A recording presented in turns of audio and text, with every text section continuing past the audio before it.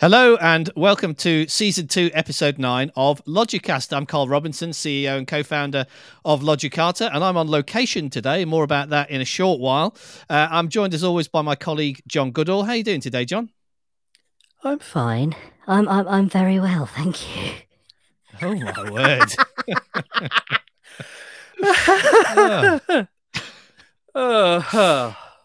What are you on today, John? Oh, I'm just high on life and helium from children's party balloons.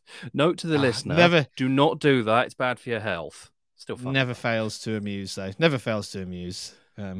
Still legal, as far as I'm aware, to do that. So, we're not encouraging our listeners to break the law. Never fails to make me laugh. Anyway, very childish, the pair of us. So, anyway, as I mentioned, I'm actually on location today for the first time ever. I'm doing Logicast from a location that is not my shed. And I know it looks very much like I'm in a passport photo booth, but I'm actually in a very compact hotel room. This was the best view for anyone who's watching the podcast, not just listening to it. This was the only view I could have in the room without a mirror behind me highlighting the bald spot on the back of my head, which regular viewers will have no idea that I actually have because they only ever see the front of my head. So let's keep the back of my head a mystery for Logicast listeners and viewers for the time being. So anyway, we're not here to clown around with helium and talk about my hotel room. Logicast, if you are a regular listener, you will know, is our weekly AWS news podcast. Once a week, I curate a list of AWS news, which I share via my weekly AWS Roundup newsletter. And then John and I pick a subset of the articles that are in the newsletter that we would like to talk about in more detail. So we've got a number of those articles for you again this week. So without further ado, let's carry on with the matter at hand. And our first article this week is introducing AWS Lambda Powertools for .NET. So Lambda Powertools for .NET has recently gone into general availability. And I chose this article on purpose because I know it's going to be a real love-hate thing for you, John, because you love Lambda and you absolutely despise .NET. So you're going to have to talk about both of them, I'm afraid, although perhaps you can steer the article more towards the Powertools and less towards the .NET. So I did have a quick scan of the article earlier, and I can see that there was previously Powertools for Python and Java, so I suspect you're probably more well versed in using those. Explain to us, John, a little bit about Lambda Powertools, and please talk a little bit about .NET because I know how much you love it. Yeah, very Marmite article. This is a very British reference. I love talking about Lambda. I mean, I'm a community builder in the serverless category, so I have to talk about Lambda. I have to. It's kind of like they'll beat me if I don't. So there we are. Do we have to mention that on every podcast now? I think we do. Yes. Okay. I think I might have an opportunity to mention my status a little bit later on. So mental note. Got to get it in every episode now. It's like massive tangent already, but it's like those Hollywood interviews on the red carpet. Try and get words into every response. Got to try and get community builder into every episode. Well, you've now done that twice, so hey, there we almost need a little a sound effect ding for each time you mention it. I'm very good at this. Powertools for Lambdas generally, it's not available for every supported runtime, but it's available for current standing Python, Java, TypeScript, and now .NET. What they do, it describes it in the article with the .NET lens on it, but fundamentally it's a suite of tools that help you do things that you would do quite a lot. I've used the Python Powertools fairly extensively. I'm now writing a large number of Lambdas in TypeScript, so I will be poking around with the Powertools for TypeScript as well. That's more in the logging space, and it's not as useful, but it's still there. But it's a suite of tools that help you do things that you would otherwise have to write large quantities of code for. The example I like to use in Python land is if you want to get something from, say, SSM or from Dynamo, it turns it into a one-liner rather than you have to initialize the SDK and then you have to connect to the table or connect to the item and then issue the command and then deal with the response and get the object in the right format. It turns about 8-9 lines of code into a one-liner, which is just enormously useful, especially if you're doing it a lot. Yeah. So that's why I like them. That's what they're useful for. The ones for .NET do similar sorts of things. Again, logging. So it's structured logging. It's here's how we think you should do logs. TypeScript ones do that too, which is useful because Lambdas can be incredibly verbose or very, very log limited, depending on the developer.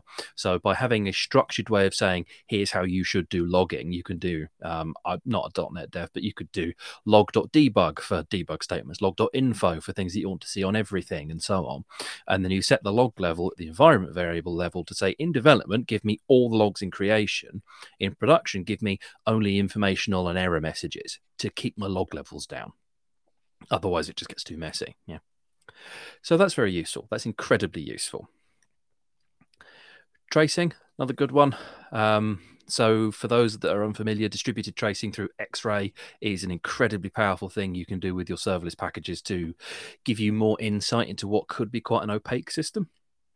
Because say you have this Lambda and it's running and it's talking off to another set of systems, it's talking off to another set of APIs, talking off to another AWS service, and so on. You can kind of lose sight of where your requests are going, where your data is flowing, and where the holdups and the bottlenecks in the system are. X-ray solves for that because it's giving you traces, it's giving you data on kind of every single external call that you're making. So my call out to Dynamo took 5 seconds. My call off to this external API took not 5 seconds, 5 milliseconds. My call off to this other API took 10 milliseconds. My call off to a database took 100 milliseconds. Oh, there's my bottleneck. Okay, now we can work to improve that. So that's what that's good for. And again, it provides a nice, easy way of instrumenting that. Because again, in Python, instrumenting is just like a decorator on the handler, but it's a lot more complicated in .NET. Your API call may well have taken 5 minutes, and if it did, I'm certain you would want to know about that. So, oh well, yes, indeed. Hence having the observability in place. Absolutely, because it's one of those. My function took this long, and I have no idea where all that time has gone. Is it compute? Is it something I can tune the Lambda for? Is it something that I need to work around? Is it so you need the tracing realistically? And then if you've not used it, X-ray tracing gives you this really lovely graph as well of kind of where everything's going to get the nodes and the arrows between them and all the milliseconds and all the rest of it. Then it puts on some metrics, which again are useful. Things like, where it's coming from, where the requests are coming from, where they're going to, and all that sort of thing. And basically what this is doing is this is just providing a nice, simple way-ish of making your life easier when it comes to writing .NET Lambdas. Powertools exist, as I say, for Python, Java, TypeScript, and now .NET. And the offerings in them are a little bit different depending on the language and so on, because they just are. Because, like I say, things like X-ray tracing with Python is fairly trivial because it's a one-line decorator per Lambda. You don't need to worry about it. So they don't tend to include that kind of thing. But it's definitely worth a look for, as I say, those 4 languages if you are working in them. Cool. Thank you for that. And you didn't have to say too much about .NET, so you managed to swerve around that stick on the serverless topic quite nicely. But from serverless, we're now going to segue rather neatly into servers, which is an area that we don't normally stray into because we tend to be more serverless, particularly as you are a community builder in the serverless category. But we are going to talk about servers. We're going to have to put a counter on screen or something, aren't we? So we're going to talk about servers, but we're going to talk about EC2 instances, of course. We're not going to talk about physical servers or any other type of virtual servers because this is an AWS podcast. So we're going to talk about EC2 instances. Before we do, I did mention that I'm on location this week. This is a great test for our tech stack for when we want to get other AWS community builders on to our podcast as guests. I'm currently sitting in a Yotel room in downtown Boston, well, in the Boston Seaport area. So I'm here for a few days visiting clients, which is nice. So a proper international edition of the Logicast. It's not our first remote recording because I think you did one in a different shed. I did one in Cornwall. But it is our first international recording, even though it's still only the 2 of us on the podcast. But we are in different countries. Isn't the internet wonderful? So speaking of the internet, back to servers. This is really a bit of a 101 article on the Droidmen site. We've spoken about a couple of their articles before, but it's real basic stuff around EC2. But sometimes it's good to go back to basics because often because things are so basic, we can mess them up because we haven't done the basics right. So this article goes on to talk about how best to protect your EC2 instances. So tell us, John, what should we be doing in order to protect our EC2 instances? And we can go through what the article says. And if you've got any other tips that the article has missed, feel free to drop those in as well. Aren't you the operations community builder? You should be talking about operating things. John, don't go too soon. Don't go too soon. That's Oh, two have I stolen articles your time. thunder? 2 articles time. I'm going to get my Okay. community builder plug in. I apologise to anyone with the misfortune of listening to this. We will improve, I promise. Right, protecting EC2 instances. So the first thing in the article is define and secure your VPC. It's really easy to screw this up. AWS is aware that it's really easy to screw this up, so they've kind of made this a lot easier with like nice graphics and so on. So we're not going to talk about that at great length, but the point is, by putting things in a VPC, you basically start using security groups and network access control lists, NACLs. Functionally, they work like firewalls, so you're only letting the ports in and out that are relevant. So it's things like making sure that you don't have SSH or RDP access accessible to the internet. Only have it accessible to known good IP addresses, or set up an AWS client VPN or something of that nature, so that you're not exposing everything to the internet. Can I just say quickly there? Whenever you say knackles, it always sounds a bit like an obscenity. I always find it a bit like an obscenity, the word knackles. But anyway, it's a lot easier to say than network access control lists. Yeah. I mean, you could call them network ACLs if that makes you feel better. No, I'm quite happy with the word knackles. I just do think it sounds a bit like an obscenity, a mild obscenity. So that's the first one, right? Basically, it's in old world, it's firewalls, but it's just making sure that you've limited where traffic can come from to the routes that you expect it to come through. And this is where you see things like bastion servers, or jump boxes as they're sometimes called, which are more open than others, but are then more locked down. Yeah. The next thing in the article is talking about identity and access management. So this is IAM. This is the perennial IAM, which is always awkward and difficult for people to understand if you've not worked with it before. But again, what it works on is the principle of least privilege, so that users have the minimum amount of access that they need to do their job. No more than that, possibly less than that if you can get away with it.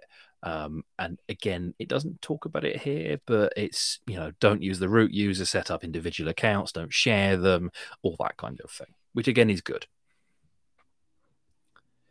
It then says defining your security groups, and I kind of touched on that in the VPC piece because they sort of live in the same area. But basically, it's the firewall piece. It's just making sure that only traffic that you have allowed to flow from one location to another is flowing from those locations. And I would also recommend turning on things like VPC flow logs so you can validate that. Although they can get quite expensive, as I understand, VPC flow logs can, yes, in a very busy environment, yes, because you pay if you've got a lot of flow to log. Yeah. God. That's it wasn't meant to be funny. I'm terribly sorry again to anyone that's not British and doesn't quite get our obsession with toilet humour. Logs to flow. There we go. Right. Be vigilant against malware. So, yeah, this is a fun one. Everyone should be aware of what it is. AV and malware and stuff is something that generally plagues desktop PC users, less so than it used to, but it's kind of an ever-present problem and threat. And it doesn't change in the cloud. It's making sure you've got your endpoint protection set up and making sure that you've got your security patches installed and kind of all that sort of thing that your sysadmin's usually whinging at you about. Yeah, we use Sophos for that. Other endpoint protection is available, but we partner with Sophos and recommend that to our clients should they require endpoint protection in their EC2 instances. Speaking again of EC2 instances, backups are always good because with the best will in the world, someone will do something silly, someone will have broken in or done something accidental and deleted something. So make sure you're backing everything up. is always worth doing. That's less about protection and more about remediation, but making sure you do that and test it and so on, because a backup is only as good as the last restore, right? If you don't know that they restore, then they're no good to you. So validating that your restores and things work as well. I've never seen an EBS or an AMI backup not restore, but I have seen them not include what you thought was on them, because that's kind of always what the problem ends up being. Have you seen EBS data loss requiring restore from backup? No, admittedly. Well, not system-induced loss. I've seen people delete things. That's realistically what you're protecting against there. I've seen people delete things and go, ah! So then you have to restore the snapshot and bring up a drive, and then, oh, look, there's your file for you, sir. And then the last thing in this is monitor using CloudWatch. So yeah, again, just generally good advice. Make sure you're monitoring things using CloudWatch, Datadog, New Relic, whatever. Pick a tool, install the agents, monitor your instances, right? Because you want to know that things are happening on your boxes. And they say CloudWatch here because it's all within the Amazon ecosystem, but other tools are available. But again, yeah, definitely worth doing. Yeah, I don't know if it's just me being paranoid or belt and braces, but I always personally prefer to monitor Amazon resources with something that is not Amazon, even if that thing is probably in Amazon anyway. But at least it's outside the Amazon ecosystem. It gives me a bit more of a comfort factor to be monitoring what I've got in Amazon with something that's outside of Amazon. But you don't have to. Yeah, they provide you with all the tools, so you don't have to. It's an interesting one because external tools are usually more expensive than the Amazon provided tools. So if you look at something like Datadog, they charge you per host to monitor, right? And it's not a small amount of money when you get above a handful of hosts. CloudWatch, you don't pay per host, you pay per metric. Each individual metric is relatively inexpensive, but once you're looking at, say, several hundred metrics, then the cost can start creeping up. So it's very much not an apples to apples comparison from that kind of lens. And there is one more thing I wanted to touch on before we moved on. It is in the malware section, but it's only really skimmed over. It's talking about instance hardening. So that is absolutely something that, particularly for Bastion servers, you need to be paying very close attention to. Because for those that are unfamiliar, a Bastion server, something called a jump box, is a server that is more web accessible than the rest of your architecture, the rest of your infrastructure, so therefore needs to be more directly defended. So things like MFA for logging into your Bastion server, that kind of thing.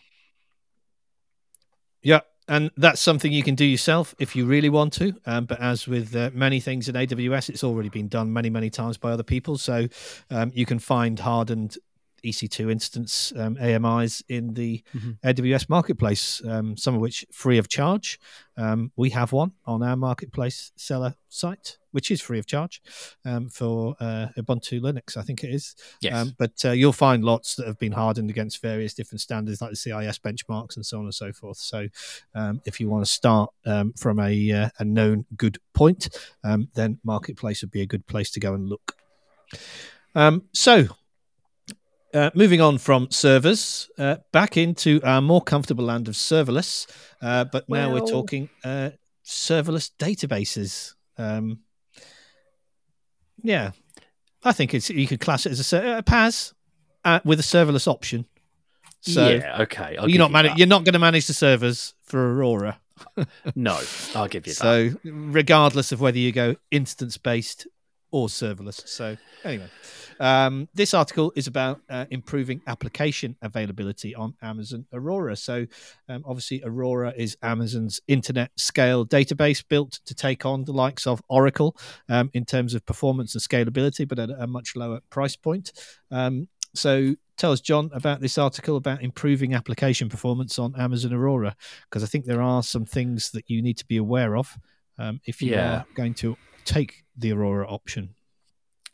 Well, because Aurora handles its own resiliency and availability for you, your application needs to know that these things can happen, right? In the old-fashioned world, if your DB server went down, it was just down. It wasn't magically going to just appear on another endpoint. Or if you were doing maintenance, it wouldn't, change hardware under the covers and have a different IP address under the DNS without you knowing about it. But with these fully managed services, that absolutely can happen. And certain tools and operating systems are very guilty of caching the IP addresses under those DNS endpoints, not telling you it's done it, and then magically not resolving after some fairly minor maintenance has happened. I mean, Windows does this for the whole operating system, which is just infuriating. Nginx does this. I've seen Varnish do this. Linux as an OS doesn't do it, but lots of things you install into Linux do this. So it's just like, okay, very irritating. So basically what you need to be aware of is the fact that your DNS could change under the covers, right? So you need to be making sure that the time to live on any DNS records are fairly low.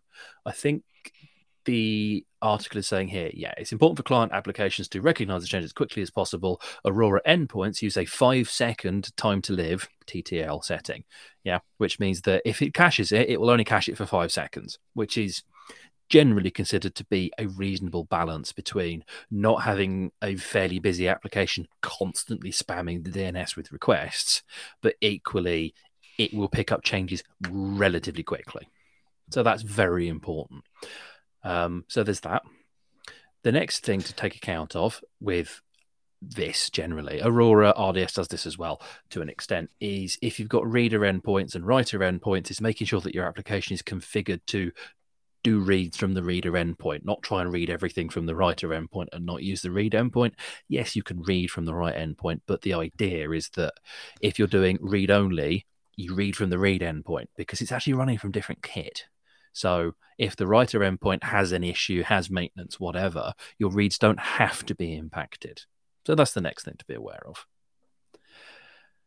Then the only other thing in there, again, is talking about DNS. DNS, again, it's never DNS. It's always DNS. This is about propagation delays. So your TTL might be very low, but it might take a little while for things to kind of fan out across a fairly large distributed system.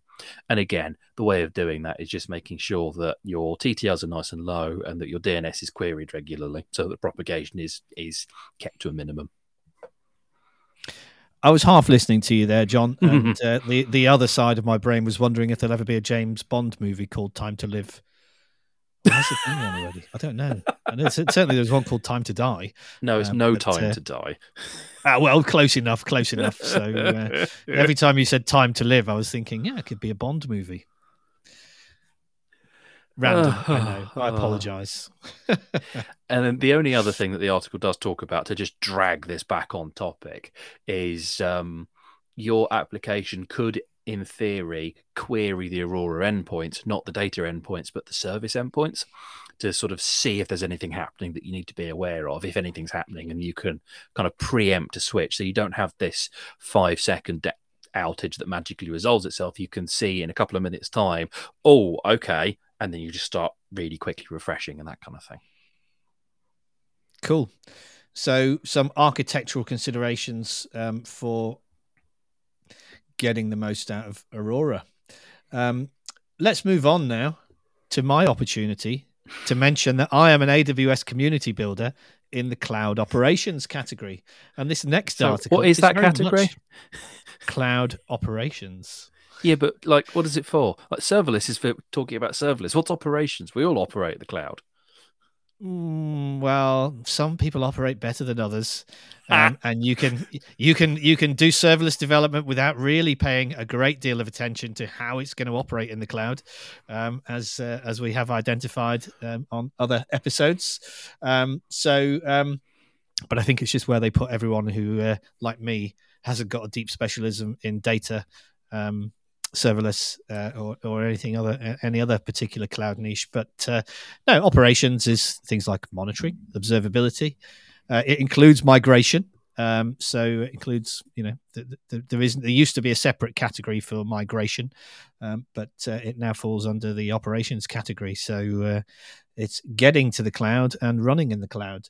And this next article on Tech Target is about cloud incident response. So it's not specifically to do with AWS. It's a more generic article around cloud incident response. But obviously, from an operations perspective, incident response is hugely important. This article has a bit of a security slant around the incident, as you might expect, because it was written by Dave Shackelford of Voodoo Security, but it applies equally to other non-security related incidents, such as general failures, performance issues, and so on and so forth. So first of all, it goes on to ask the question, what is cloud incident response? So what's your view, John, and what is cloud incident response? And how does it differ from traditional incident response? I think that's the key thing. It's not that different from traditional incident response. It's just there's a few other things you need to be aware of and a few things you don't necessarily need to be aware of. So things like your incident response plan doesn't have to particularly worry about physical attacks because you have no access nor interest in the physical kit, right? So you kind of can just take that and throw it away. You don't have to worry about it. But on the other hand, because of the shared responsibility model, and it talks about this here, is you are responsible for everything you do in the cloud, right? So if you've stuffed up a piece of configuration, AWS are not going to take the fall for it. You did it, not them. But generally, the framework is kind of fairly similar to anything I've worked with before. It talks about the 4 key phases, right? I tend to view them as more pillars than phases, but there we are. It's prep and follow-on review. So it's making sure that you've got everything kind of set up ahead of time and making sure that you're looking for the right things and the staff are trained and your plans are written and all the rest of it. Detection and analysis, which is talking around your SIEM solutions. It's talking around your monitoring and your observability and all that kind of thing. Containment, eradication, and recovery. That's a good one, that. Eradication. Which is, an incident has happened. You didn't stop it from happening. It has happened. Stop it from getting worse. Fix it. Bring the service back up. And then the post-mortem, which it's an interesting term. I've seen some noise in the SRE community around not liking that because it all sounds a little bit dire, because a post-mortem is what you do on someone after they have shuffled off this mortal coil. And obviously there's no recovering from that. So why would you do a post-mortem after you've... It's the wrong word. It's more like a post-incident review, like a PIR, if you like. So I've seen some noise around not liking that term, but that's kind of semantics. But the point is, review what happened during the incident, what went well, what didn't. Nobody's at fault, so the words "I'm sorry" are banned. The words "I should have done this" are banned. Accepting the fact that with the best will in the world, everyone did the best that they could with the information that they have, and they did absolutely everything correctly based on the information that they had. Right? That is very hard to do because everyone wants to go, oh yeah, I did this and that was wrong and I shouldn't have done that. Yes, but you believed it was correct at the time, so no, you did the right thing. We learnt later it was the wrong thing, but that's not your fault. So that's hard to get right. Well, I think the learnings is the key thing, isn't it? It should Absolutely. form a part of any post-mortem, post-incident incident reports that we do for our customers. When there's been an incident, the final section is always the learnings and what we're going to do about implementing those learnings so that should that particular incident occur again, we will be more prepared for it next time around. And then the article after sort of that talks about things like some best practices, which are best practices not necessarily just for cloud response frameworks, but just in the cloud generally. Things like doing training and write once, read many for logs and evidence, turn CloudTrail on across everything, make sure you can't delete CloudTrail, that kind of thing. Cool. Okay. Conscious of time, our final article, we've kind of touched on this anyway. So our final article this week was on the Container Journal, and it was entitled Principle of Shared Responsibility in Cloud Native Applications. So we touched briefly on the shared responsibility model in the last article. And in fact, we've covered it in other episodes. But let's just briefly cover it one more time, John, in the time that we've got available. Let's do shared responsibility model in a minute. Go. All right. So the shared responsibility model applies to basically any kind of lens within the cloud, right? You are responsible for what you do in the cloud. That's your deployments, your permissions, your users, your access, all that kind of thing. The application, packed on. The provider is responsible for of the cloud, security, availability, whatever. So that's physical, that's data, that's power, that's facilities, that's racking and stacking, that's the OS that runs the virtualization and all that kind of thing.